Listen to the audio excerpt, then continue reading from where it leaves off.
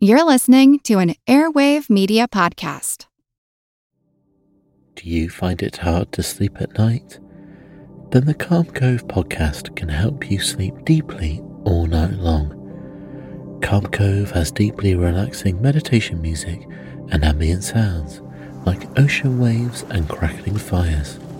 All of our episodes are designed to help you relax and to fall asleep fast.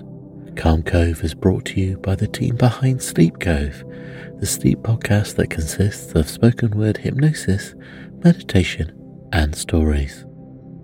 So if you want to listen to a beautiful soundscape tonight, search for Calm Cove on Apple Podcasts or Spotify and see how we're helping millions of people relax and go to sleep every night.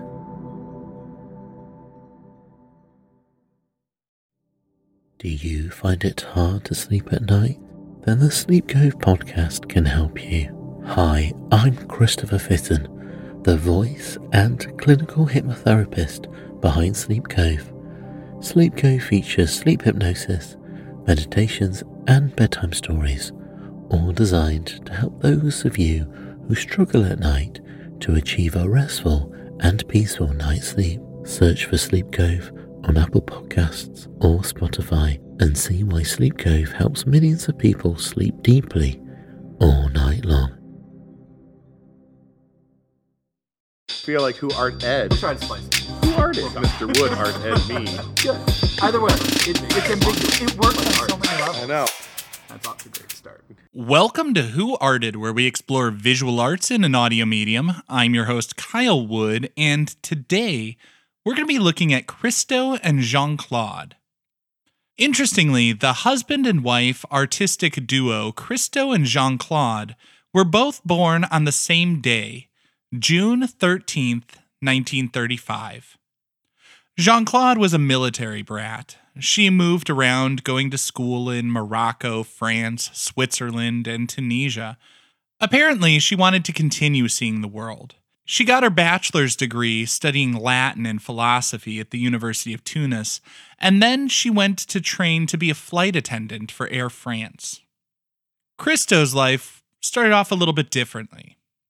His mother recognized his talent from a young age and started him in art lessons when he was about 6 years old. Unsurprisingly, for a figure who would show up on an art history podcast, he continued to study art. He went to the National Academy of Art in Sofia. He studied painting, drawing, architecture. His mother had actually worked as a secretary at the school. His father had actually worked in textiles, so there was a bit of foreshadowing from both parents. Now, this story is one of those things that it feels like something out of a movie.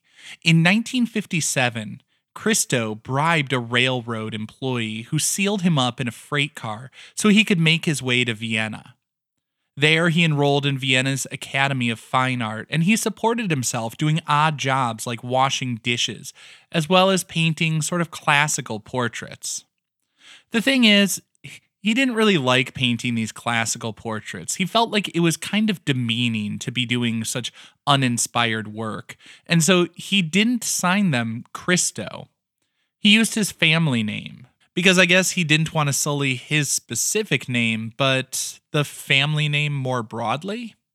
So anyways, he's getting these gigs to paint various people's portraits, and that's how he met Jean-Claude. He showed up at her house when he was commissioned to paint her mother's portrait. Oddly enough, and I cannot believe he would ever say this out loud, but Christo was initially interested in Jean-Claude's sister. Of course, that romance wasn't meant to be. Christo and Jean-Claude quickly fell in love with each other, and they remained dedicated to each other, personally and professionally, for the rest of their lives.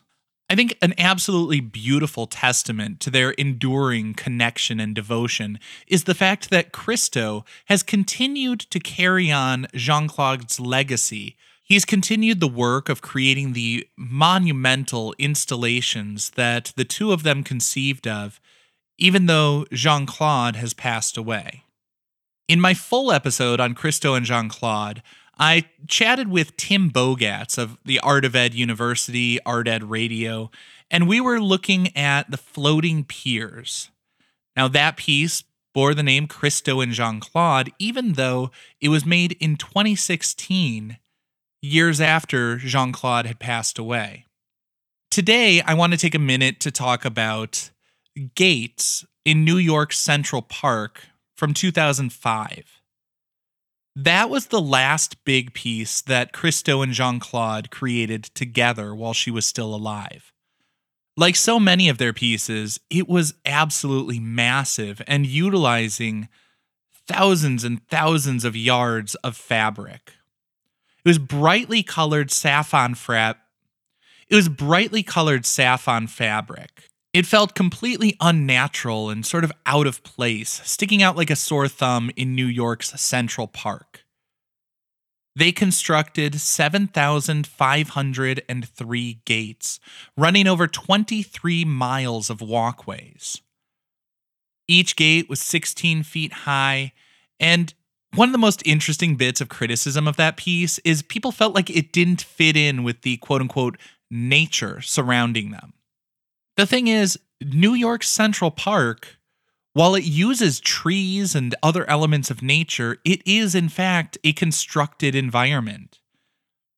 It was designed by Olmsted and others in the 19th century, trying to create this Victorian ideal of a picturesque landscape amid the dense urban center of Manhattan. Yes, it utilizes natural elements, but it's not a natural environment. Or, I guess if you're gonna call it a natural environment, you gotta put some air quotes around it. The gates followed the walkways that were already constructed through New York's Central Park. They did that for a couple of reasons. One is just for practical reasons. They didn't want to do anything that might harm the root structure of the old-growth trees all throughout the park. Secondly, the gates are there to reinforce the somewhat artificial nature of those pre-made routes to navigate through the quote-unquote natural environment of the park. Like so many of Christo and Jean-Claude's work, that confrontational aspect, the way that the constructed environment and nature are brought together, and the art is brought out of the museum context, out in the world for the everyday person to not only see and experience, but also have to deal with. That was kind of the point. The gates were there to help people to be more mindful of the space they were inhabiting. The gates cost $21 million, but they didn't use taxpayer funding for it. The artists sold preparatory drawings related to the gates and other artworks before the exhibition opened. They used that method to independently fund their projects because they didn't want to use sponsors. They didn't want to be beholden to anyone else. They wanted it to be all about their artistic vision. Of course, they could only put their work out in the public space for so long, and the fact that it was temporary was again part of the point. They said, quote, "Our works are temporary in order to endow the works of art with a feeling of urgency to be seen, and the love and tenderness brought by the fact that they will not last. These feelings are usually reserved for other temporary things, such as childhood and our own life. These are valuable because we know that they will not last. We want to offer this feeling of love and tenderness to our works as an added value and as an added aesthetic quality." End quote.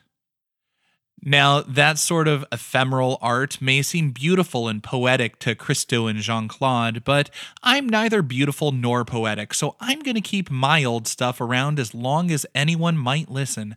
So if you want to hear my full episode on Christo and Jean-Claude, I'll link it in the show notes, and you can find the rest of the episodes available in the back catalog on your favorite podcast app.